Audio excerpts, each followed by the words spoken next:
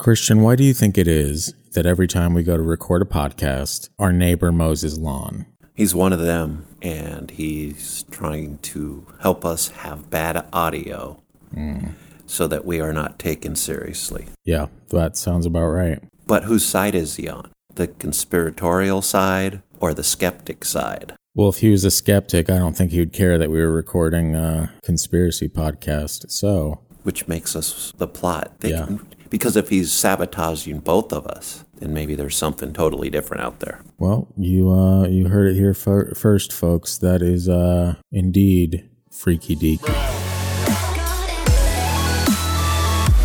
Freaky deaky.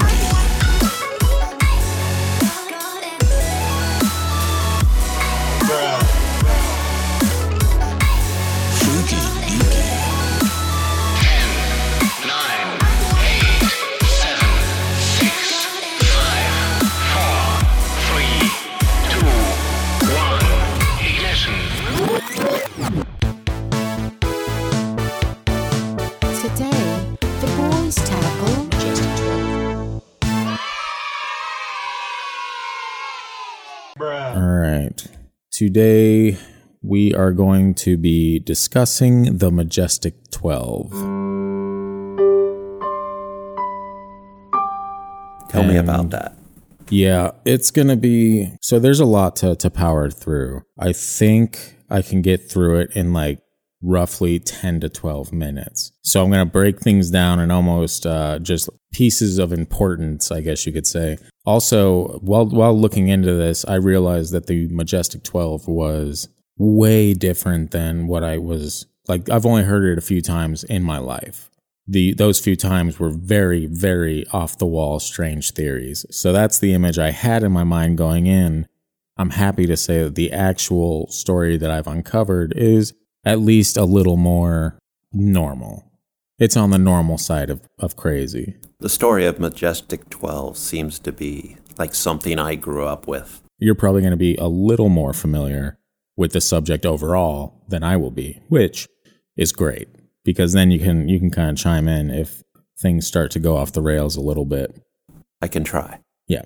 Let's just dive right in. Wait, before we get to that, Yes. what about this story grabbed your attention? Well, I've heard rumors about Edwards Air Force Base a million times. Which is, yeah, like our old stomping ground for the most part. Right. That's where, for anybody that doesn't know, the space shuttle used to land.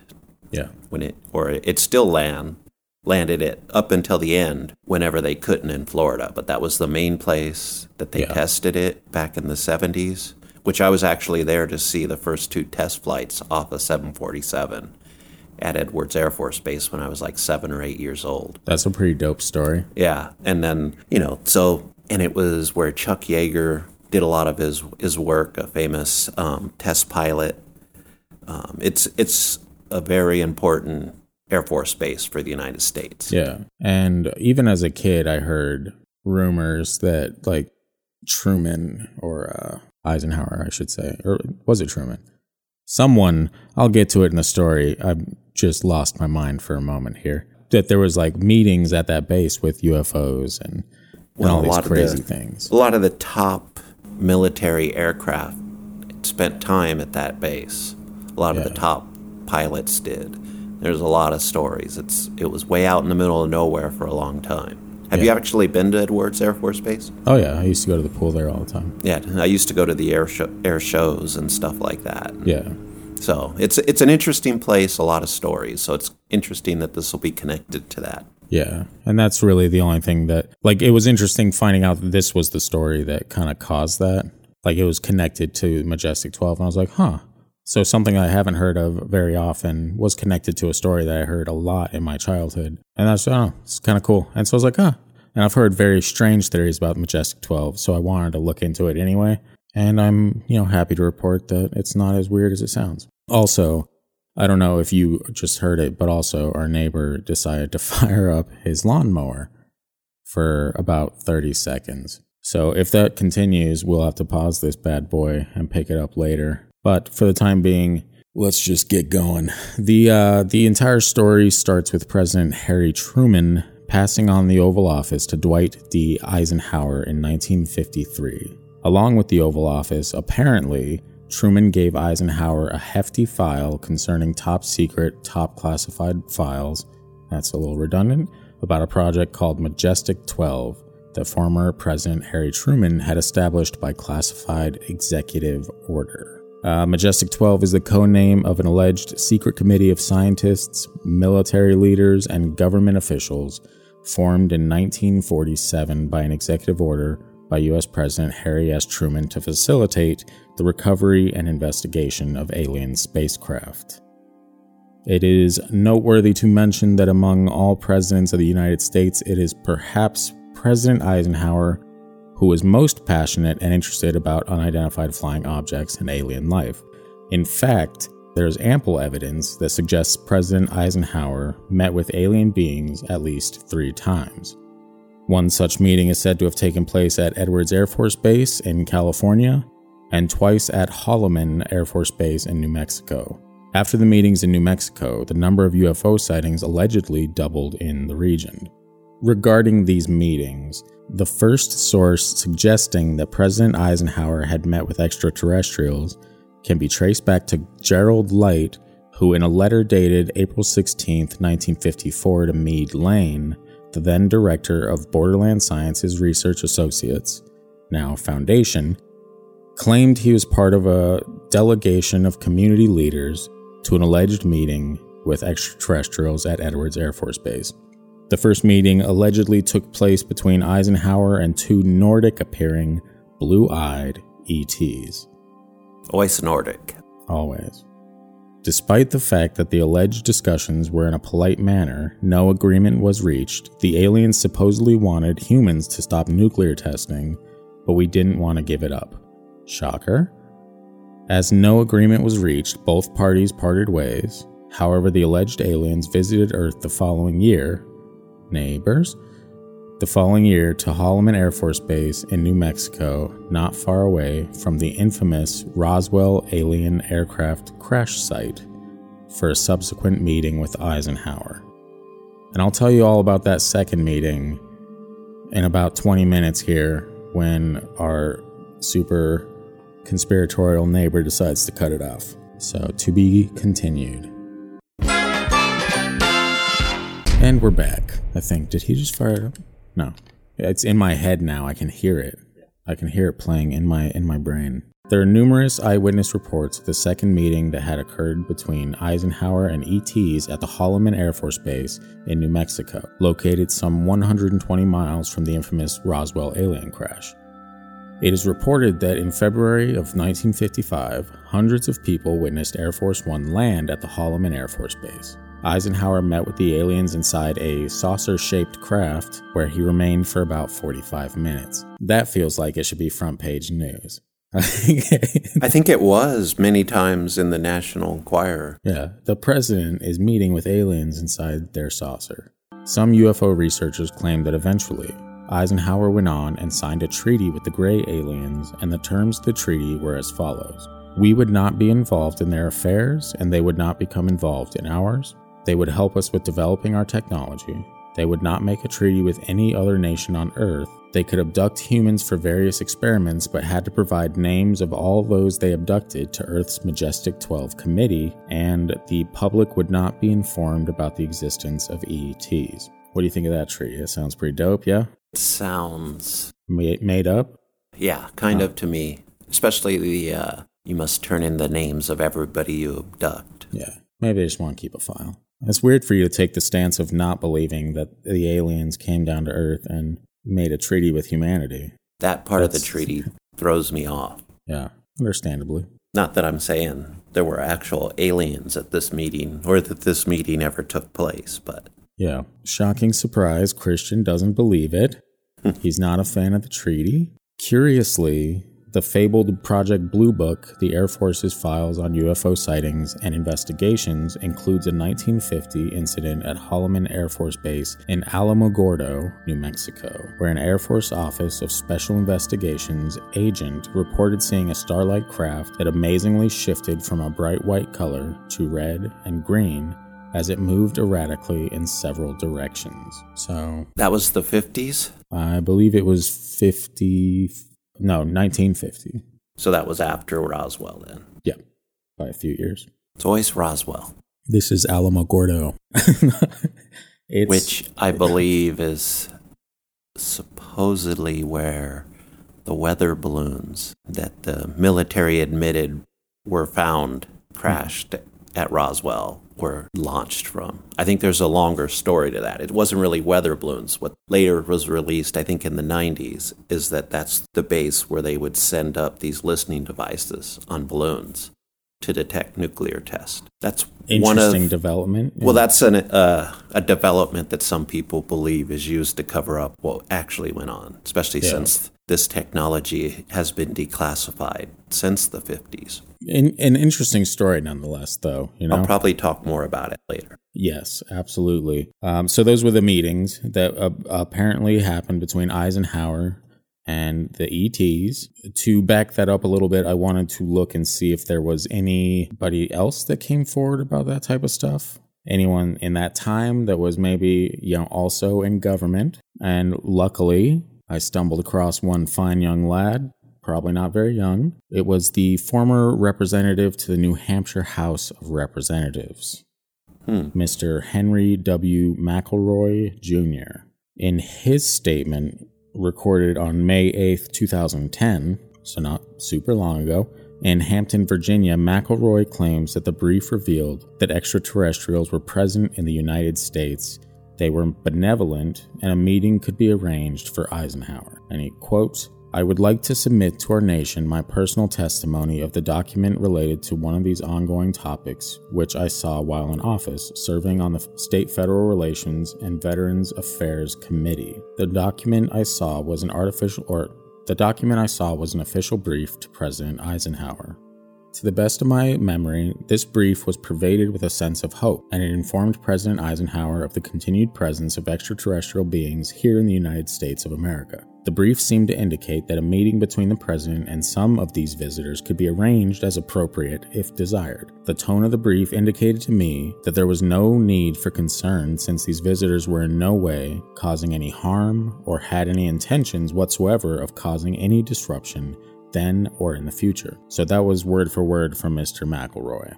And that was in a video in 2010. And I did get a link with the video. I didn't watch the actual video. I was just reading the story. But at some point, I should probably watch that video. But it'll probably be on the Instagram, the @FreakyDeakyPod Instagram. So head on over there and then you're over there. Don't forget to comment. Yeah, you can do that too. Unless it's mean, then keep it to yourself, nerd. We don't want none of that. Okay. Yeah, so that was his quote. So a roundabout way of taking 5 minutes to tell you that was the quote. His testimony supports the claims of others that President Eisenhower secretly traveled to Air Force facilities in 1954 and 1955 to have meetings with representatives of one or more extraterrestrial civilizations. The most well-known case involves a secret meeting at Edwards Air Force Base in February 1954 that Eisenhower allegedly attended to meet with extraterrestrials to discuss nuclear weapons testing.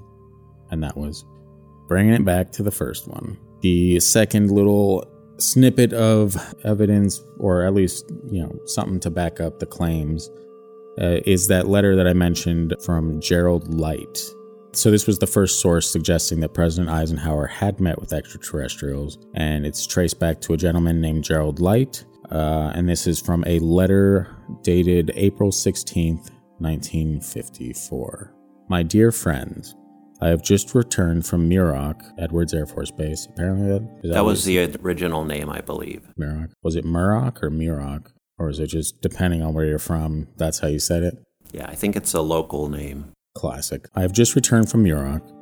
The report is true, devastatingly true. I made the journey in company with Franklin Allen of the Hearst Papers and Edwin Nourse of Brookings Institute, Truman's erstwhile financial advisor, and Bishop McIntyre of L.A. Confidential names for the present, please. When we were allowed to enter the restricted section, after about 6 hours in which we were checked on every possible item, event, incident, or aspect of our personal and public lives, I had the distinct feeling that the world had come to an end with fantastic realism. for I have never seen so many human beings in a state of complete collapse and confusion, as they realized that their own world had indeed ended with such finality as a beggar description. The reality of the other plane, aeroforms, is now and forever removed from the realms of speculation and made a rather painful part of the consciousness of every responsible scientific and political group. During my 2 days visit, I saw 5 separate and distinct types of aircraft being studied and handled by our Air Force officials, with the assistance and permission of the Etherians. I have no words to express my reactions. It has finally happened. It is now a matter of history. President Eisenhower, as you may already know, was spirited over to Muroc one night during his visit to Palm Springs recently, and it is my conviction that he will ignore the terrific conflict between the various authorities and go directly to the people via radio and television if the impasse continues much longer. From what I could gather, an official statement to the country is being prepared for delivery about the middle of May. And I'm assuming that statement didn't happen? I've never heard of that statement. I have heard about Eisenhower's trip to Edwards Air Force Base. Supposedly he just snuck off from Palm Springs. I mean, there's an official story, but the story I've heard is that he just drove off to see what was going on out there. Showed up, I'm the president. Like a badass. Just let me in. Which he kind of was. Yeah. If you look into his history, I mean, he was kind of a badass through his military career, and then he became president. Then he left a famous speech as he left the White House about the military and industrial complex. Yep.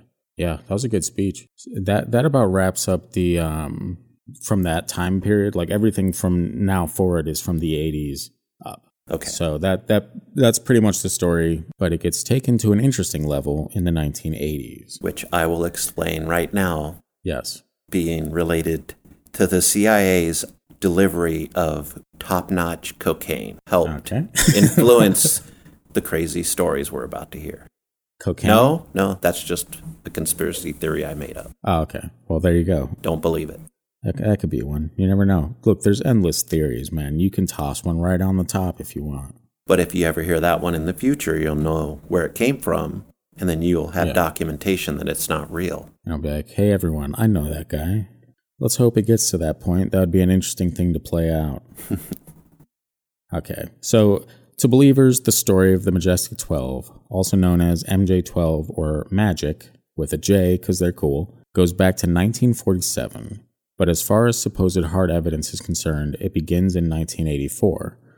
Documentary producer, it's Spanish, so it's either Jaime Shandera or Jamie Shandera or Shandera. Or Shandere.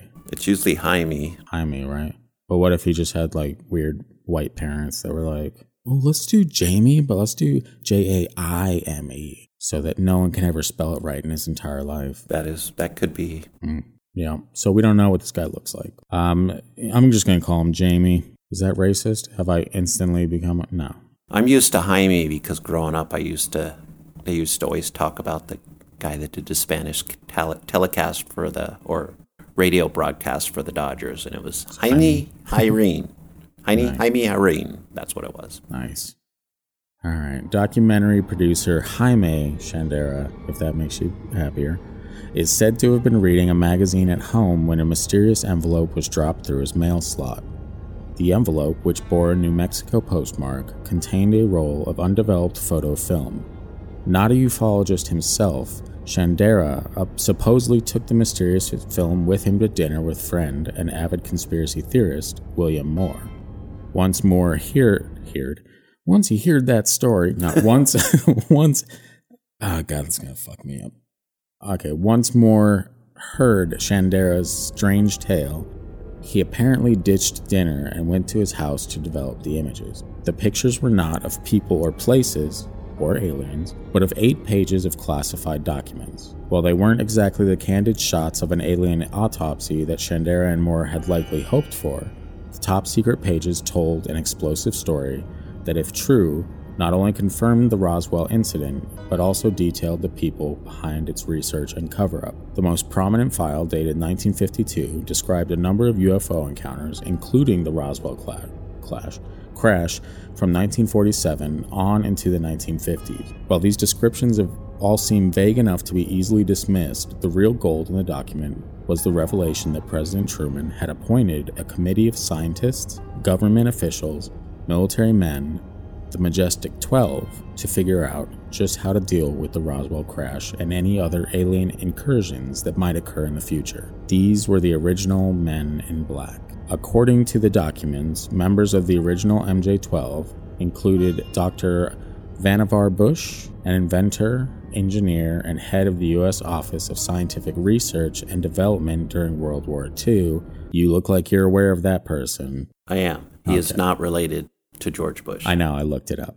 I was like, please tell me this isn't another Bush. Yeah, retired Admiral Sidney Sowers, I'm assuming that's how you say that, the first director of the CIA, and Dr. Donald Menzel, theoretical astrophysicist and avid UFO debunker. Shandera and Moore would spend years trying to verify and validate the documents that had fallen into their laps. While word of the Majestic 12 spread among ufologists and believers, the existence of a secret government cabal working to hide and control our first contact with extraterrestrials was just too juicy to stay buried. The document's claims began to take hold, both in the ufology community and in the larger culture it touched, worming its way into the standard alien conspiracy narrative. That is from a Slate article, and then I got another piece of that article somewhere else that was pretty good. But A really quick thing on some of the members.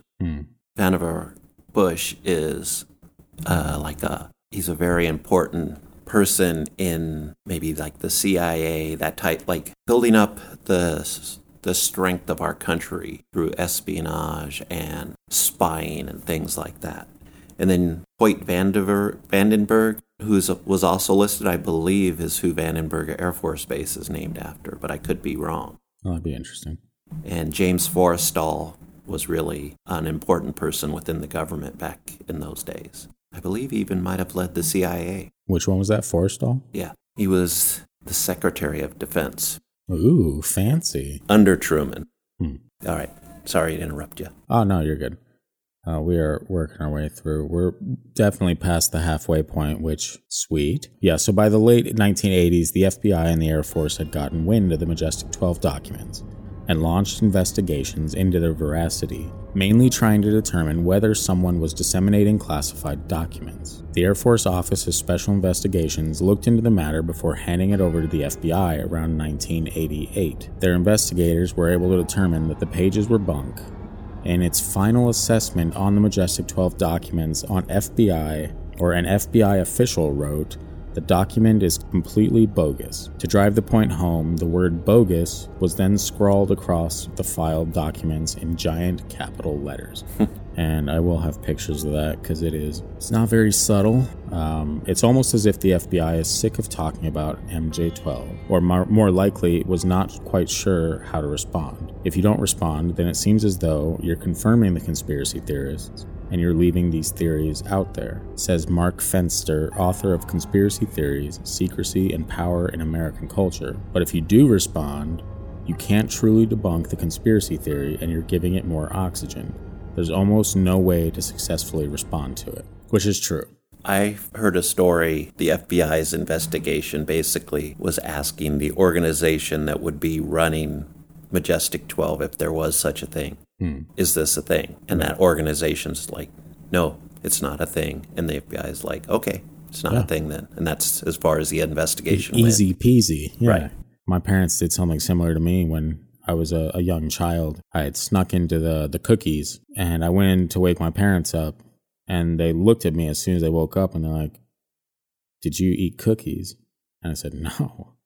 Me? Cookies? Never. And they're like, are you sure? I'm like, guys, look, telling you, didn't eat any cookies. And I was 4, so I was very well spoken for my age. Picture it. But then they were like, well, you should go to the bathroom and wash your hands. And I was like, oh, and I'll go to the bathroom, and there's literally chocolate just all over my face. And they go out to the kitchen, and my dumbass didn't even move the chair back to the table. It was literally right there, cookie jar at the edge of the counter. I was caught. I wish they would have given up their investigation when I said no, but they did not.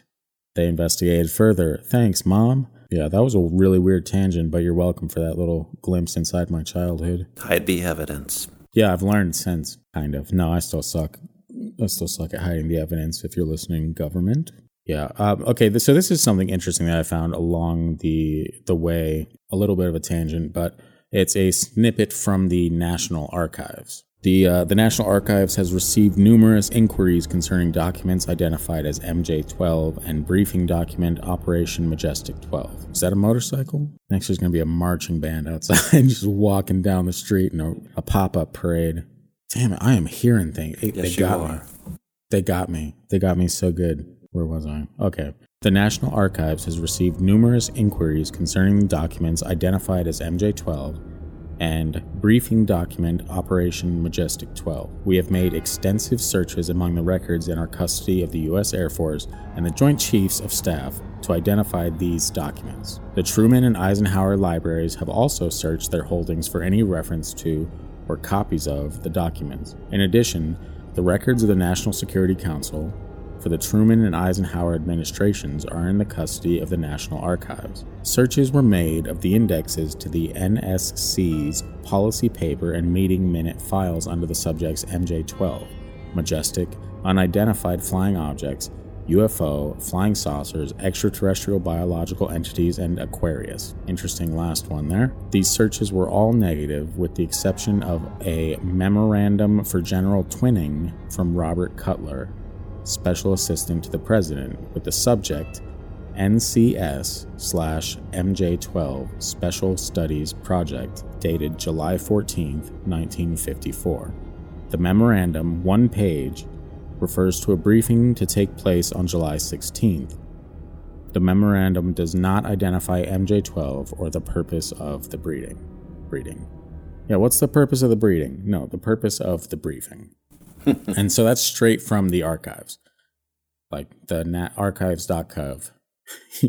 So that's them saying, we don't know what MJ-12 is except for this one piece of paper we found that says it but doesn't say what it's about. So that's an interesting little tidbit there. Is it true that many of the documents for MJ-12 have been destroyed? Probably. I thought I'd heard that. Yeah, I mean, that would make sense, yeah, especially if you're trying to hide something or cover it up. No better way to do that than to burn it. Yeah, so that's about the whole story. I do have one last thing that I feel like kind of ties together or kind of just backs the whole alien theory in general. Okay. And when I say alien, I mean alien. I don't know what these things are.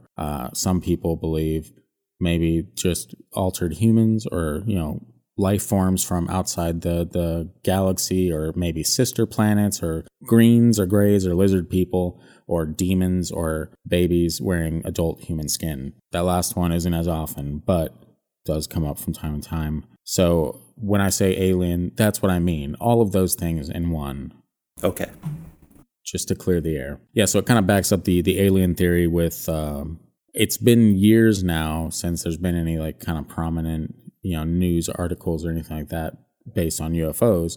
And so if the whole theory is that the Majestic 12 didn't exist at all, but we're still seeing aliens and stuff, do you think it's, okay, well, I guess there's aliens, but we didn't meet with them ever? Like, because the New York Times this year alone released that article, July 23rd, 2020. So I'm just going to read a couple of quotes from that article that maybe shed some light on the fact that maybe Majestic 12 was a real thing. Maybe some of the bits and pieces of it aren't, but as in general, as a whole, it is, in fact, legitimate. Yeah, on July 23rd, 2020, the New York Times released an article entitled, "No Longer in the Shadows, Pentagon's UFO Unit Will Make Some Findings Public." The gist of this article is that a well-funded group inside the Office of Naval Intelligence is actively investigating unexplained encounters between members of the military and unidentified flying objects. And while some of the materials recovered by the U.S. government sources have turned out to have perfectly innocent explanations, some materials are still a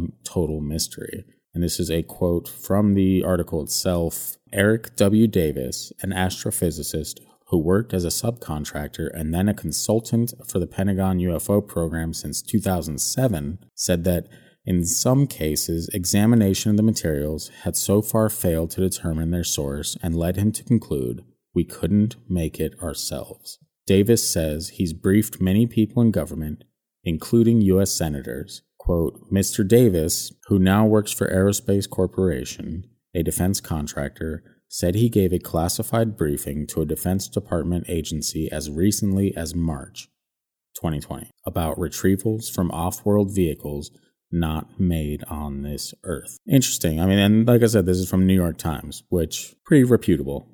Reputable. Yeah. According to some people. Yeah. Otherwise, it's fake to other people. It's garbage.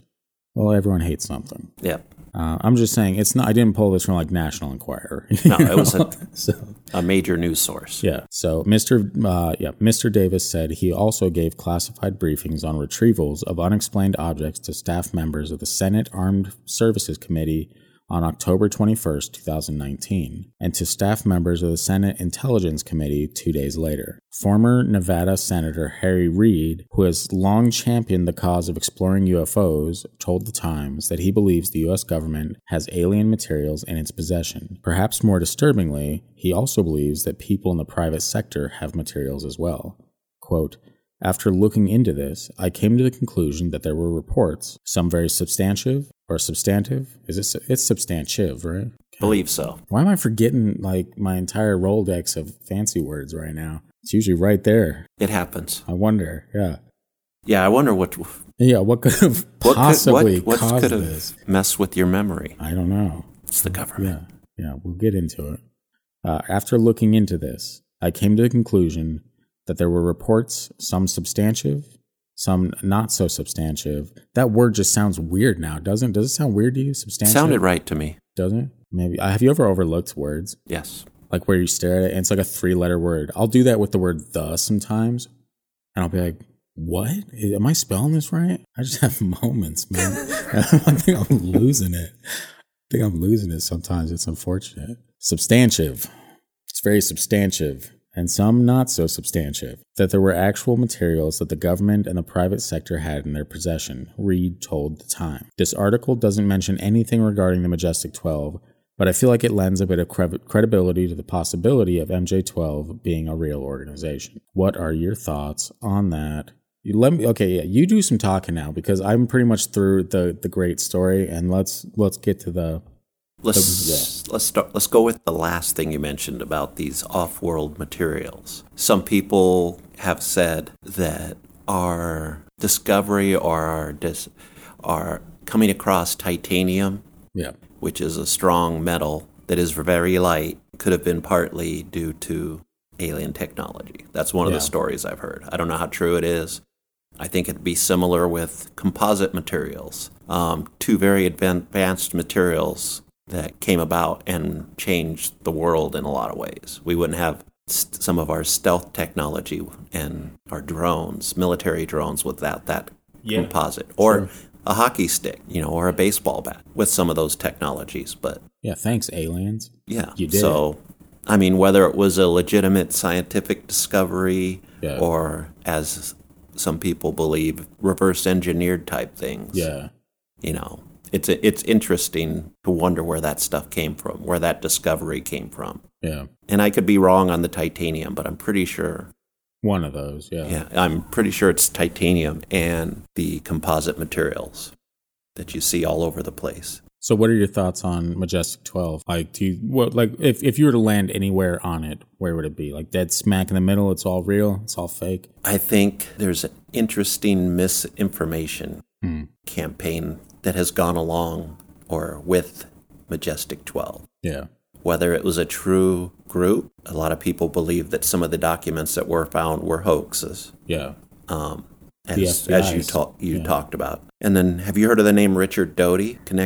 He was connected somewhat with this too. Yeah, he was. And he was infiltrating a lot of UFO circles early on, and he was also a member of the Air Force intelligence. Yeah, but what would the purpose be of that, to infiltrate UFO circles if there weren't UFOs? To cover up U.S. secret military technology that some of these witnesses had actually seen. Yeah. So their point was to kind of discredit the people that had seen this so they could never be trusted. And in some cases, he supposedly gave these people information saying that it was UFOs, to the point where one guy actually ended up in an institution because of some of the stuff that Doty had done.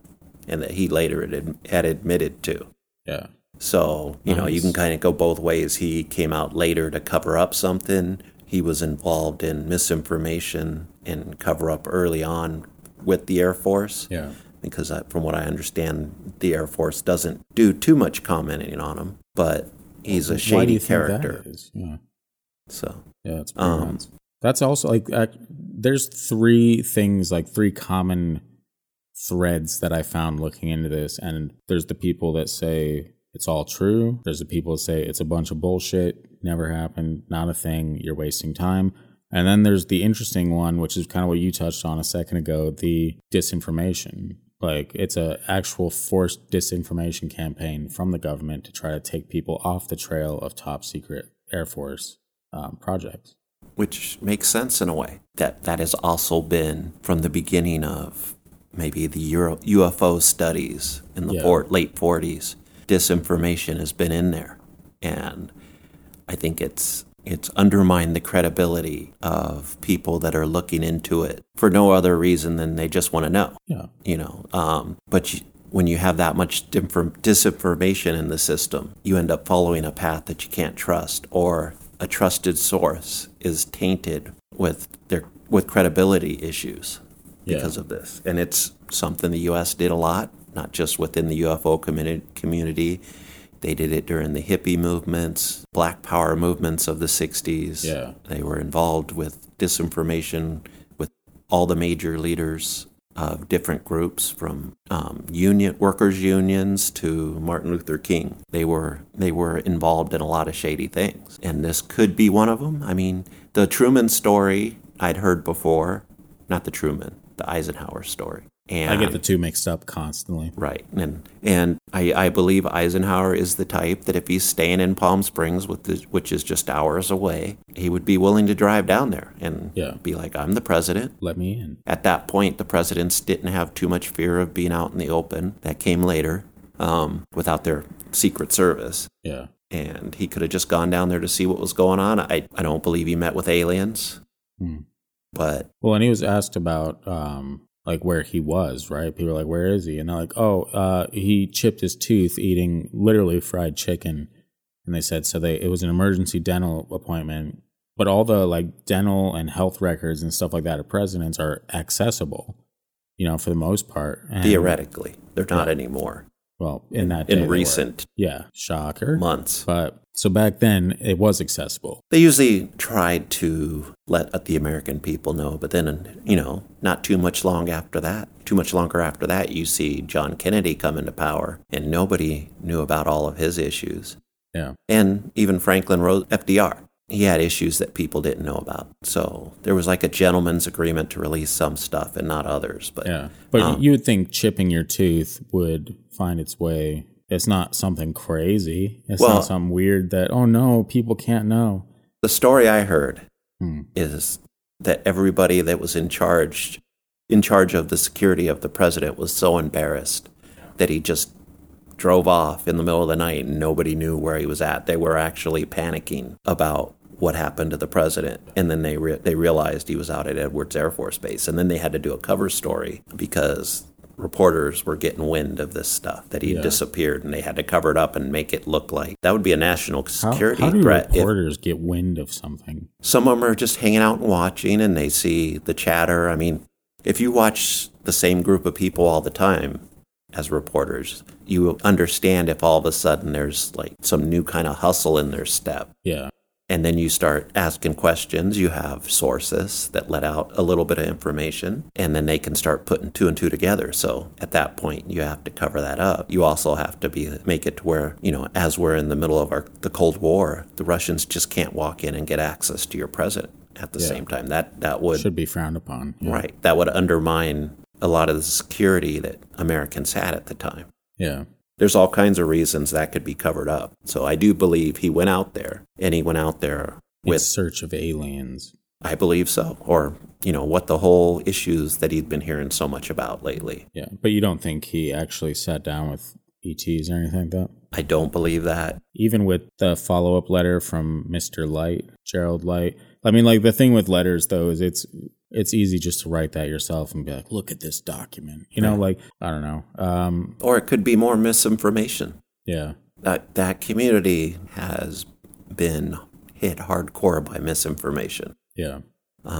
People releasing certain things for different reasons, mostly I think to cover up secret military information. Yeah. Same with Area 51. Sometimes the whole thing with Roswell, you know, some of the stories you hear out of that.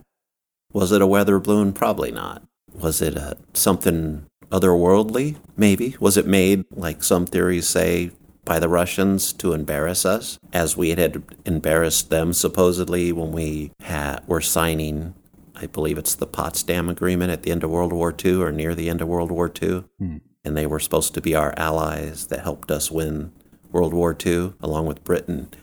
And we had just tested our first nuclear weapon. Yeah. And we didn't say anything to him. And then he found out about it officially, Stalin did, when we dropped it on Japan. One of the stories was that the Nazi scientists, Russia had gotten a hold of a couple of them, went there and they were involved with German flying disc technology and stealth technology. And so Stalin decided to embarrass Truman by infiltrating U.S. airspace with something that may or may not have been a UFO. And the story with the aliens that were found, they were surgically changed humans just to throw the Americans off or to concern them and to realize that their airspace wasn't as safe as they thought it was. No, yeah, I've heard that, because that's what Annie Jacobson, yeah. She wrote a little part about that in her book, Area 51, which is an interesting take. Would make sense why we would cover that up. It would also make sense why, as a further cover-up, we would use this all these years later as words that came from somebody, a source that was within the military. Yeah. And knew all the details about this. You know, all these years later, he's going to let this little information out. And what's his agenda? Is he telling the truth, or is he covering the truth by still being a company man and covering up if there was an alien craft? And that's why I think this is UFOs are such a tough field, because could really go either way. Yeah, well, the proof could be right in front of us, but we won't believe it either way because of all the stories that have been told to cover up secret military operations also, because that's a fact. Some of these stories were, either made up or used to cover up secret military, aircraft. That's a fact that's mixed in with there. And so it's hard to tell what was used by the government to cover up their secret stuff and what is actually just a UFO. It's a tricky, it's a little conundrum, I think. It's a very frustrating one. What needs to happen is a UFO needs to drop out of the sky, land, walk out with news cameras, every single degree you could possibly be facing, all just surrounding this thing. It needs to come out and be like, hey, what's up? I'm the alien. Isn't that like a different project the government has? Oh, Bluebeam? Yeah, it is. So I guess we're fucked either way, right? Is this real, or is this more misinformation? Yeah, what needs to happen is we need to physically feel the alien. We need to be like, Mr. Alien, look, all due respect, we want to believe you, but I'm going to really need to feel around on your body with my bare hands and maybe even cut you up a little bit to see what's going on inside, make sure you're not a robot. Just for pure curiosity, your life in my hands because I'm a curious bastard.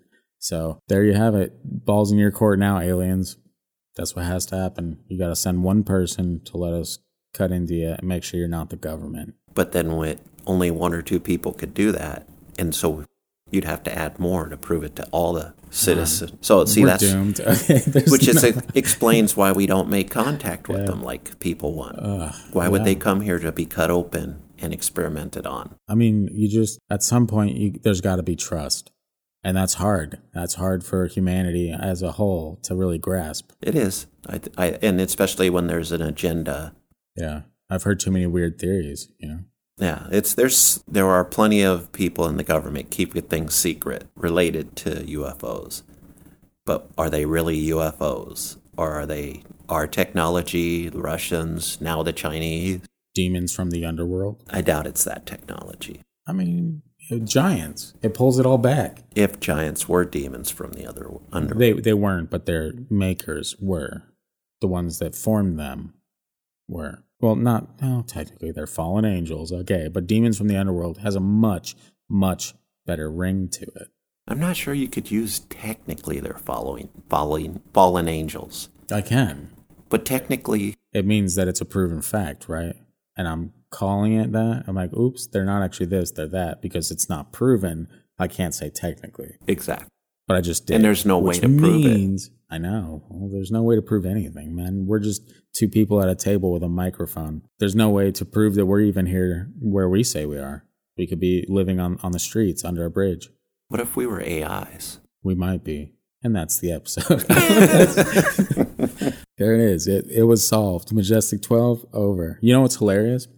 Remember how I said at the beginning, I was like, I'll read through it. It'll take me like 10 minutes. I checked the time and it was like 42. I was like, oh, good God. So I know there's a lot of editing in there, but wow.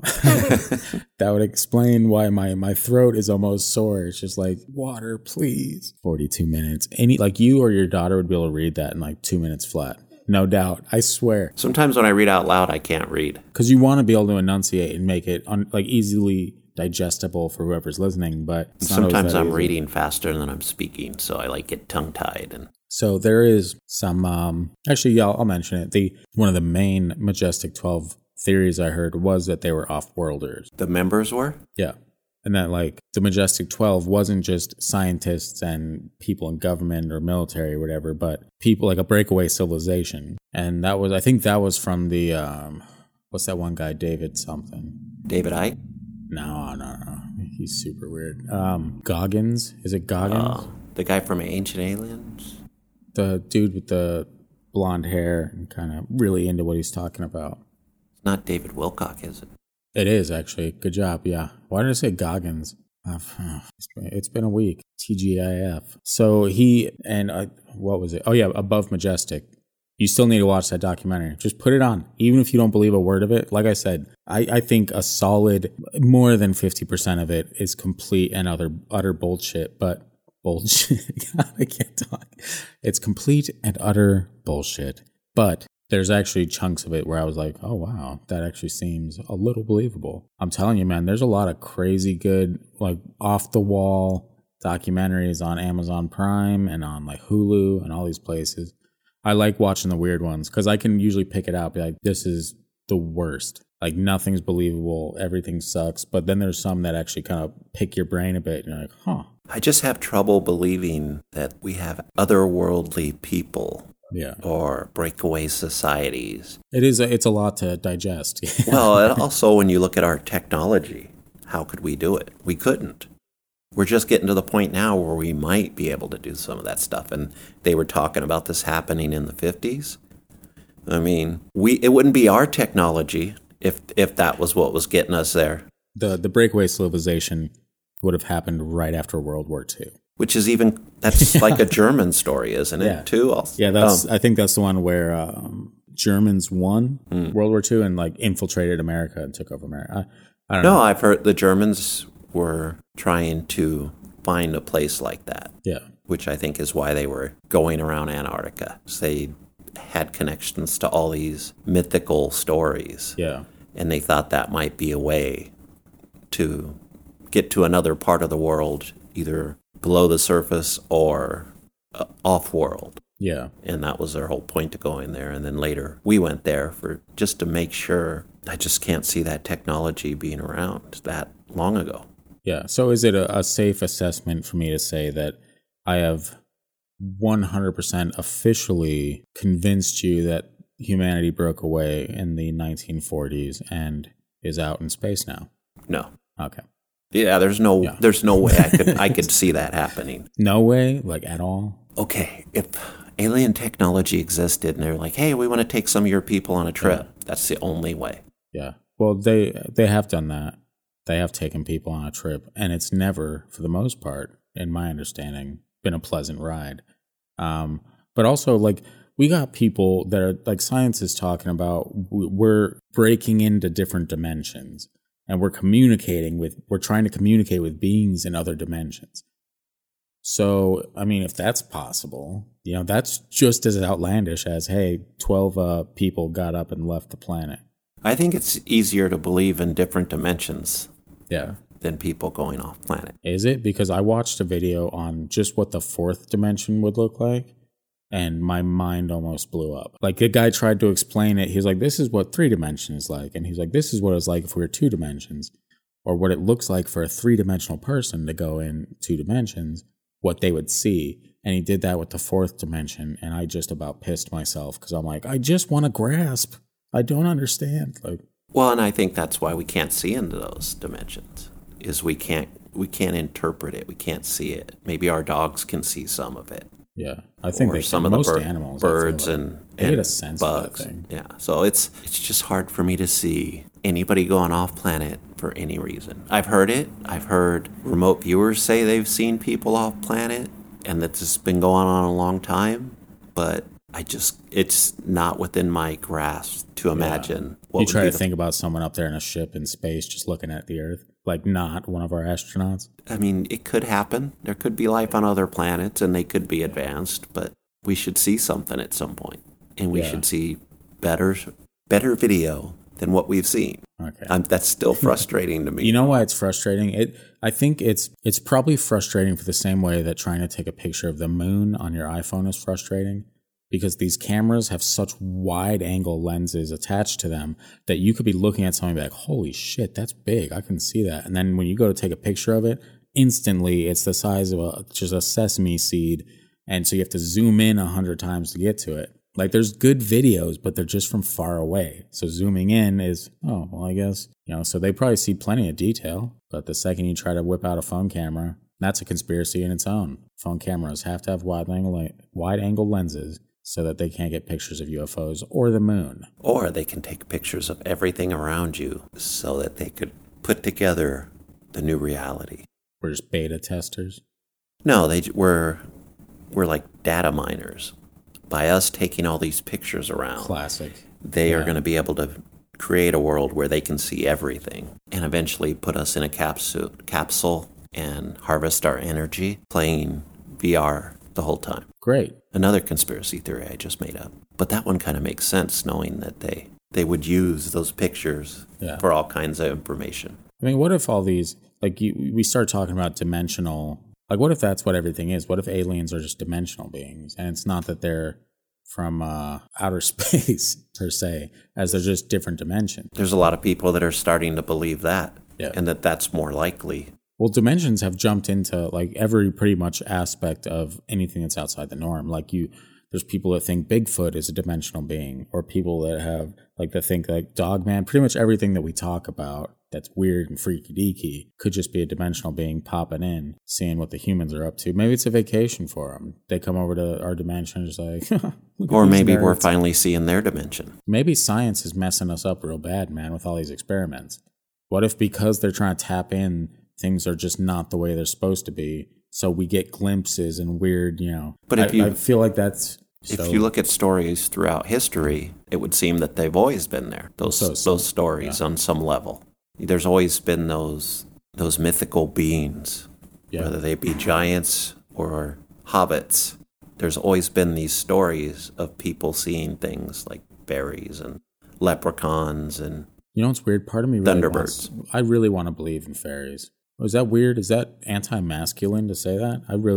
I think it's a super cool idea. It would be a cool idea, but it's also maybe something that we have through the years been changed to be okay with too. Yeah. Like from the early days of Tinkerbell on Disney to where we are now, where it's such a big part of our culture, and we've seen it in Harry Potter and other kind of mythical things, to where we do want to see that stuff. We want to see, I think, deep down some of the things that our ancestors used to see. Yeah. Whether they were real or not, there was a different kind of communing with nature and seeing things in nature that you don't see anymore.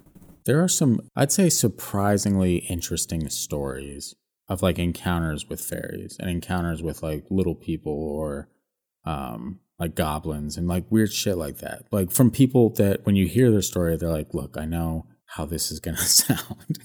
And you're like, okay, let's get to the meat of it, But when they actually tell it, they do sound convincing. And so it is interesting hearing those stories, because you can look back and be like, that's kind of tied to folklore of, like, the old days. So who's to say that everything isn't in fact real? Maybe it's super sparse in different areas, but who's to say that there aren't fairies floating around a forest somewhere? Or maybe there aren't now, but maybe there used to be. Yeah. Well, it's funny because there's stories from Alaska Natives about little people. Yeah.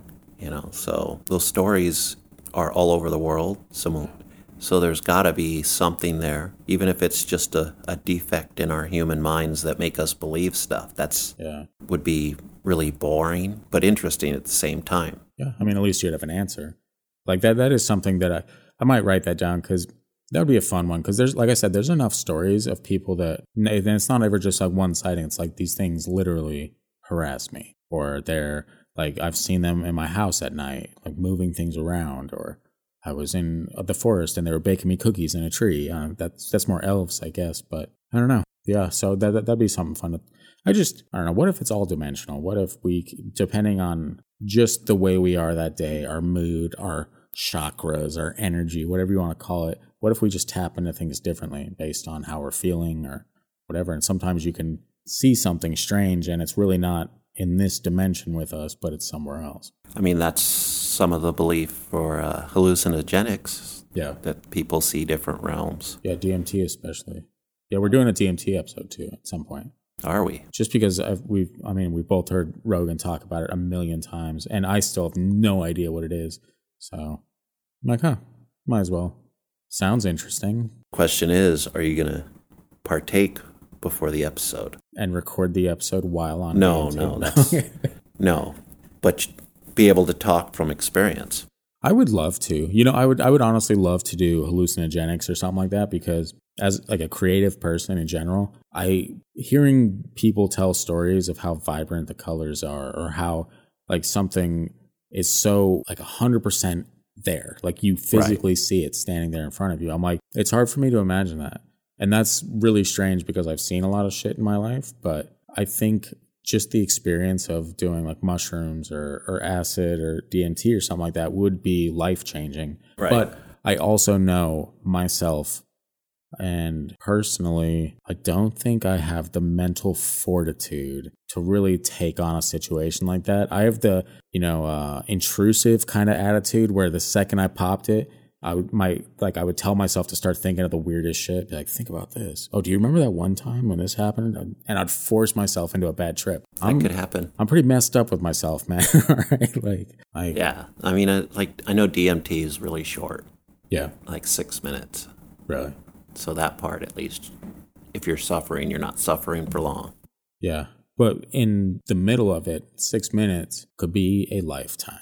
It could be a really long thing where you're like, am I going to be in this forever? That could. So, yeah, I don't know. Like I said, I would love to give it a shot at some point just for the visuals that you would see. But I don't think I'll ever end up doing it. Yeah, it's a scary thing because I think your mindset has to be in a good spot. Yeah. For it not to be scary or potentially dangerous. Yeah. Yeah, exactly. In my mind. Or anything like that. I mean, even when you go do the ayahuasca ceremonies, they have people taking care of you because of how you're going to be. Yeah, those always seemed interesting too. I'm like, damn, that would be kind of cool. It seems like it'd be cool until I hear about all the puking and diarrhea that goes with it. And I'm like, well, it's a cleansing ritual. Right? Yeah, that does not sound fun. You're cleansing out the evil. Not the way you want to, but you're doing it. Maybe. Also, that cleansing out could be why you see the visions that you see when you're on ayahuasca. Because your body's not in a healthy place and it's hallucinating instead of the plant having some spiritual effect. Your body is just suffering and your mind is suffering and you see whatever you see. But they also say different things bring about different types of visions. Like ayahuasca or mushrooms are more of a earthy, kind of mellow thing, connected to earth type of thing. Yeah. Acid could be really traumatizing because it's synthetic. Yeah. So it's not an actual... What could possibly go wrong? It's not a part of nature. Yeah. The way it's made.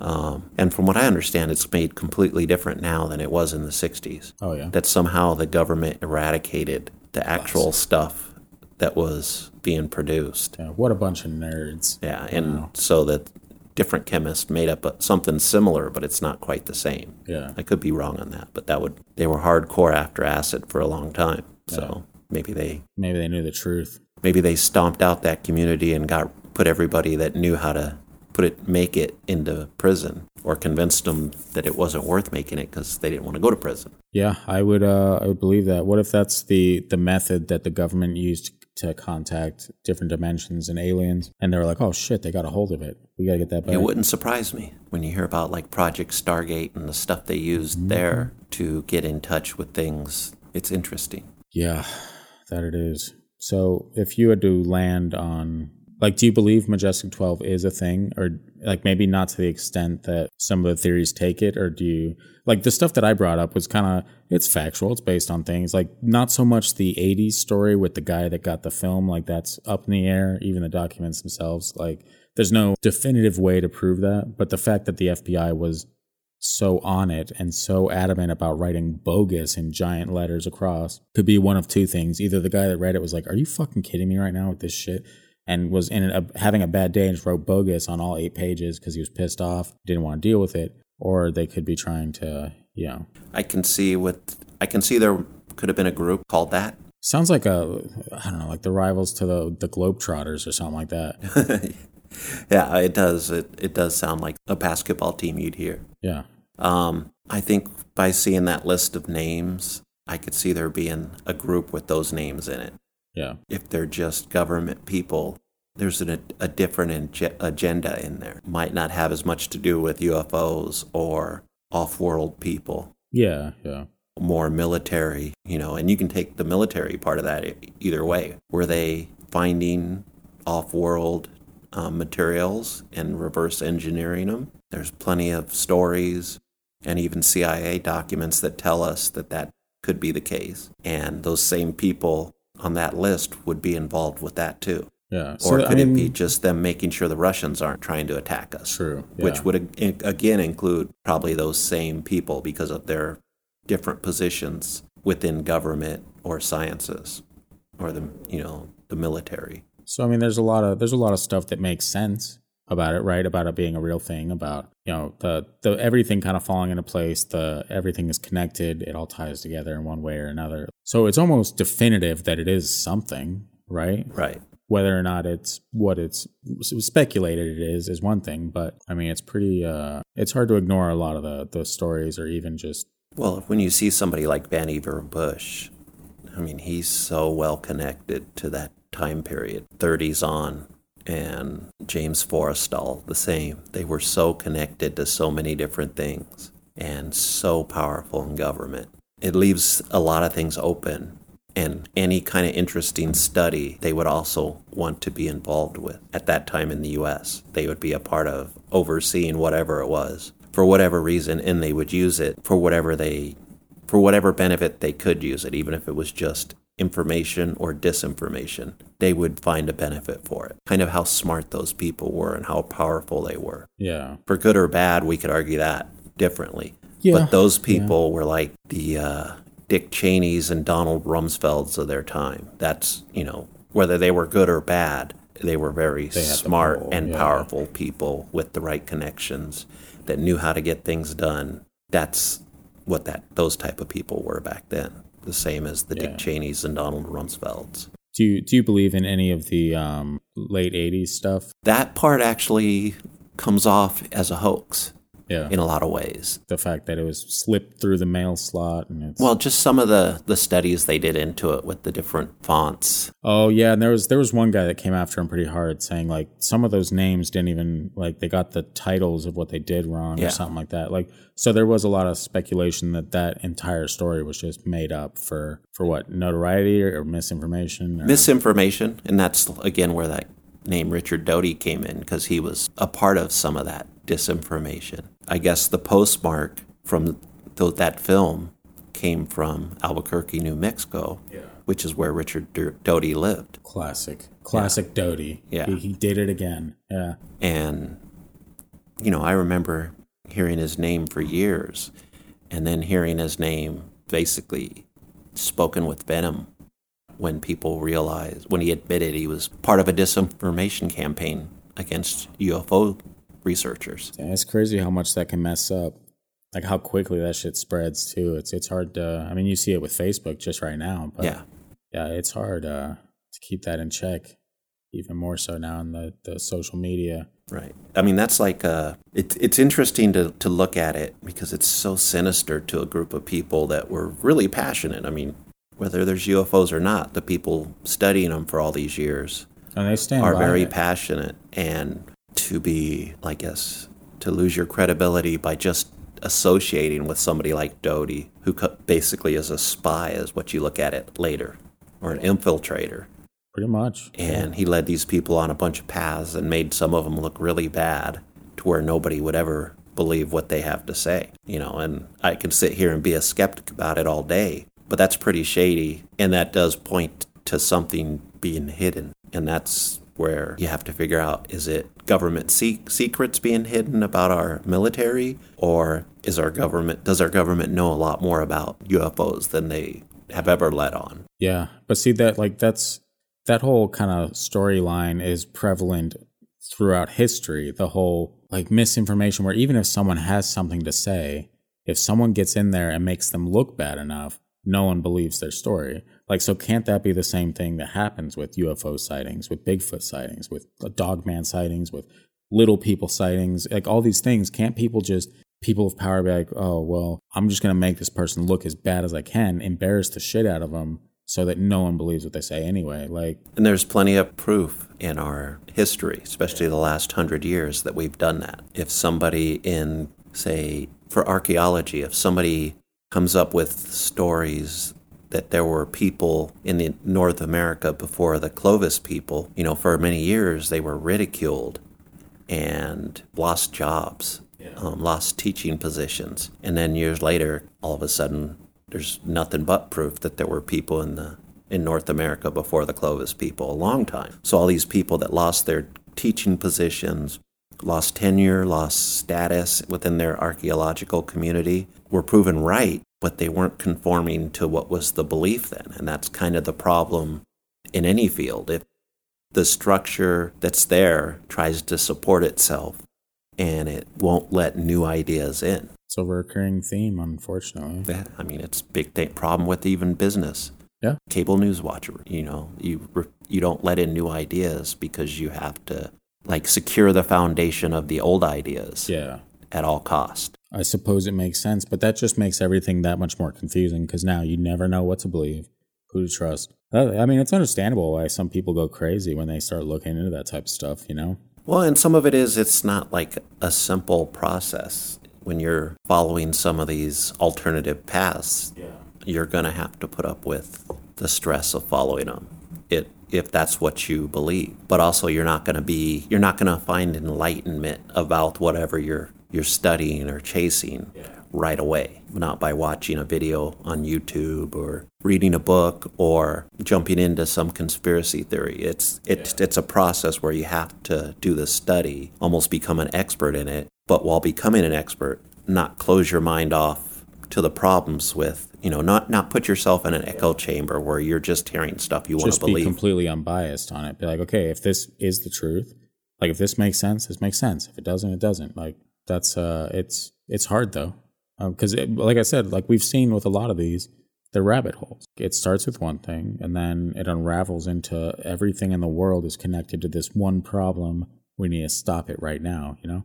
Well, one of the things with conspiracies, me being skeptical, is because a lot of things I've tried to take that path and learn about different conspiracies, and you get a little ways down and you're like, this is a bunch of crap. And so you kind of lose your belief in a lot of them. But there's always a couple out there that may or may not be, and that will keep you from being completely skeptical, but you've been burned enough to where you're going to look a little harder for some fact, because of maybe other things you believed in or thought were true. Yeah. And then you get down a little ways and you realize somebody just made this crap up. Yeah, that's always the worst. You're like, my time, it has been wasted. And that is why disinformation works so well. Yeah, because unfortunately, that's very sinister, man. Yeah, it makes you a cynic and not believe anything. So to me, it's you just got to work harder and you got to be open to being wrong when you have a certain belief. Yeah, I'll kind of wrap it up. Like, I wrote a bit of a conclusion, just outlining the theories behind it and all that stuff. It's only a few paragraphs, so we should be done in 25 minutes, according to how long it took me to read the first half of this damn thing. While researching this episode, I've stumbled across several different takes on the Majestic 12 theories. According to some conspiracy theorists, the government created the entire thing as a hoax in order to keep the public's attention away from the real threat, aliens in the government. The New World Order isn't headed by the elite of humanity per se. It's being planned by aliens who already have humanity's elite under their control. So that's one out there theory for you that just so happens to be the truth. No, I don't know about that. But there are also those that believe the Majestic 12 documents were part of a disinformation campaign by the government to keep top secret Air Force projects under wraps. That's probably more what you're leaning towards, correct? I think that is true. The most likely. No matter what really happened, there was disinformation about this group. But I tend to believe that they existed as a group. Maybe not. You think it's a mix of both? It's definitely a thing, but it's also definitely misinformation. It makes a lot of sense that people within our government would have been looking into things like that then. And there's a lot of proof that different parts of the government were. There are also a small fraction of people that believe the Majestic 12 was formed as a breakaway civilization, and those members went off-world following World War II. I couldn't find any bona fide evidence for many of the claims, so I decided upon following the information I could find regarding the topic itself, which is why the majority of this was based just around Eisenhower and a little bit of Truman, and most of the crazy, wild out there theories were left on the internet where they belong.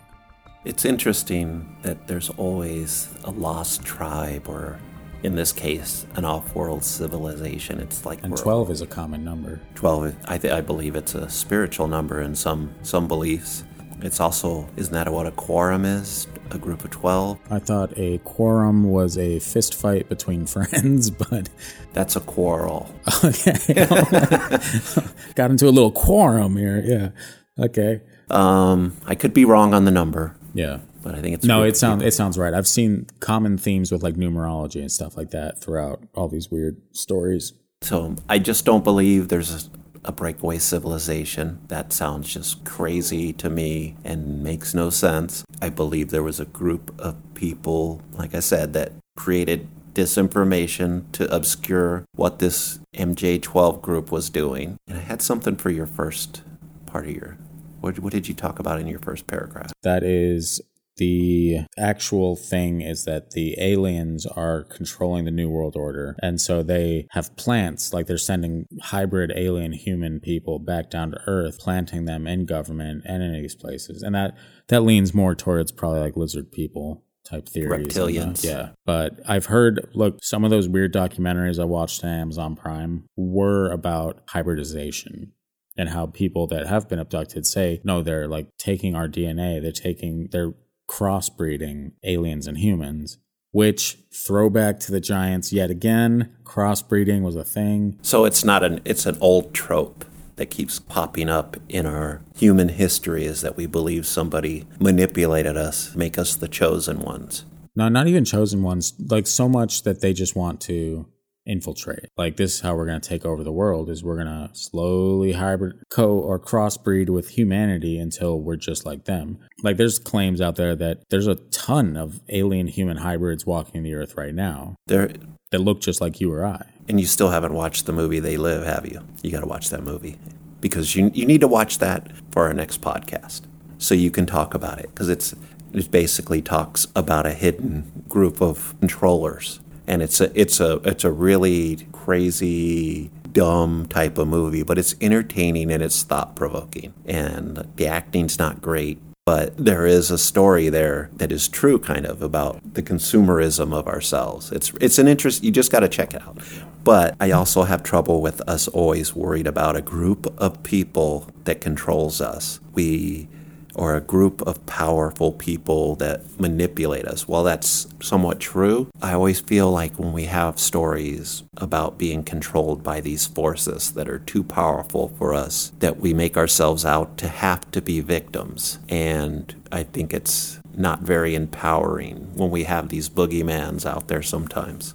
Classic, yeah. And I think we've always had them. They've always been in stories. But like the New World Organization, is just too convenient for our maybe sheeple way of thinking that's kind of natural within our thought process. And in most of us is we are followers. We are social animals. And to be a social animal, you have to be somewhat of a follower.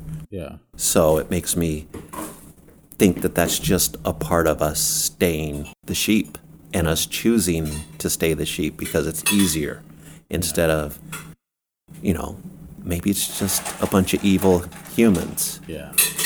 So that are like grinding the brains of other humans, making it sound like ice. Yeah, in the middle of a if podcast. anyone's wondering why I put all the sound effects of feet walking and trash cans opening, water turning on, and ice hitting a titanium bottle, Made it's by just the a personal aliens. choice that I went. See? It's a personal choice, yeah. Couldn't put ice in a titanium bottle if we didn't reverse Get it from engineer the aliens. alien technology. That's right. Yeah. So, but I've decided to just make the sound effects on that 2-minute clip while you were talking. So please carry on.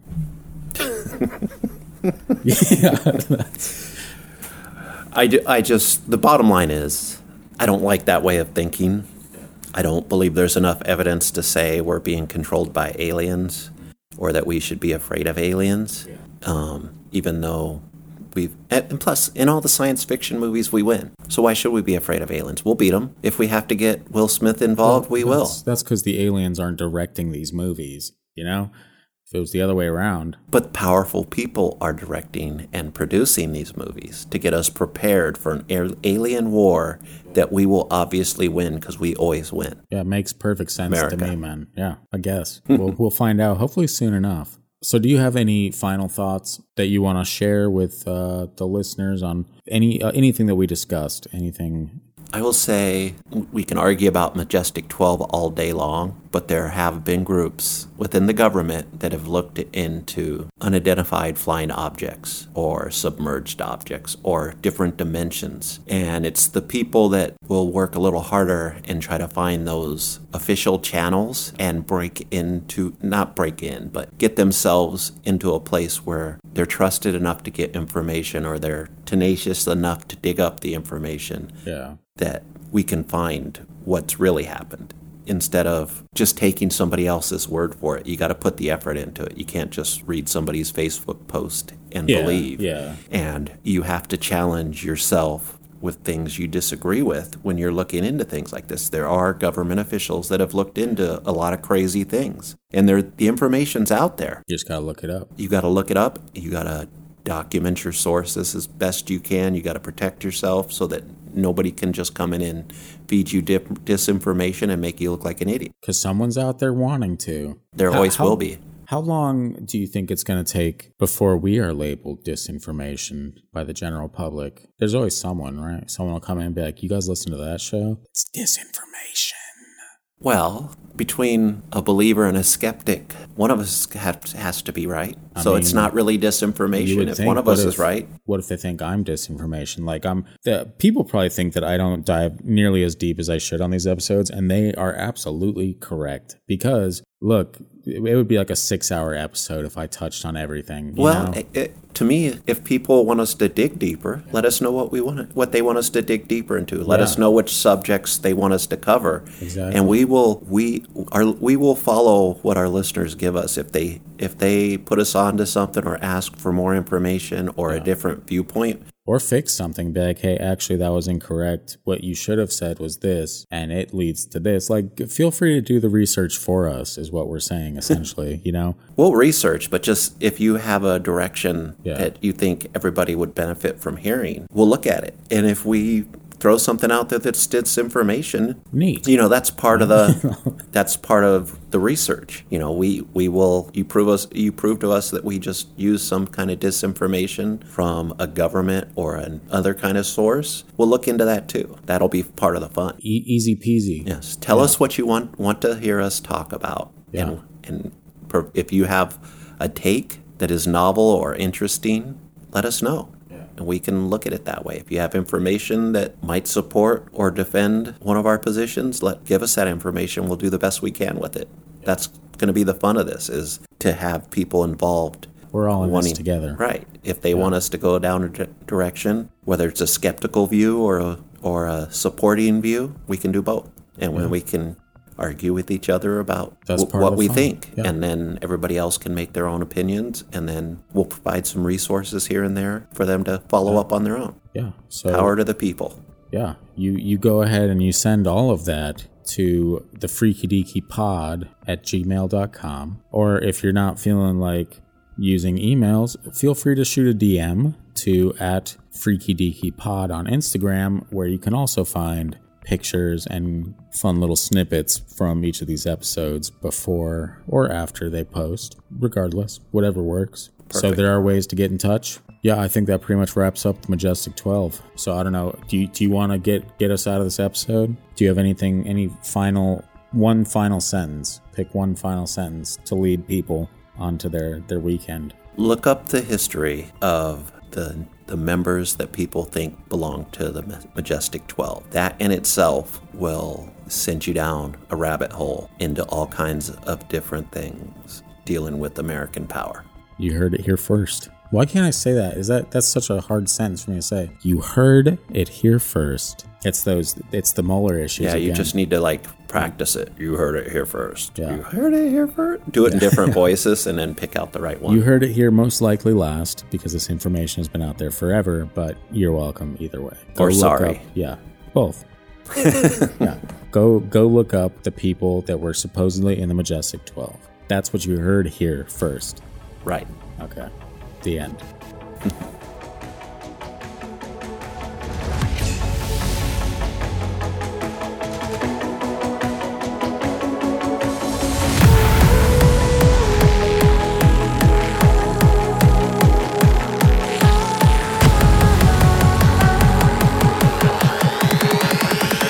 Freaky deaky.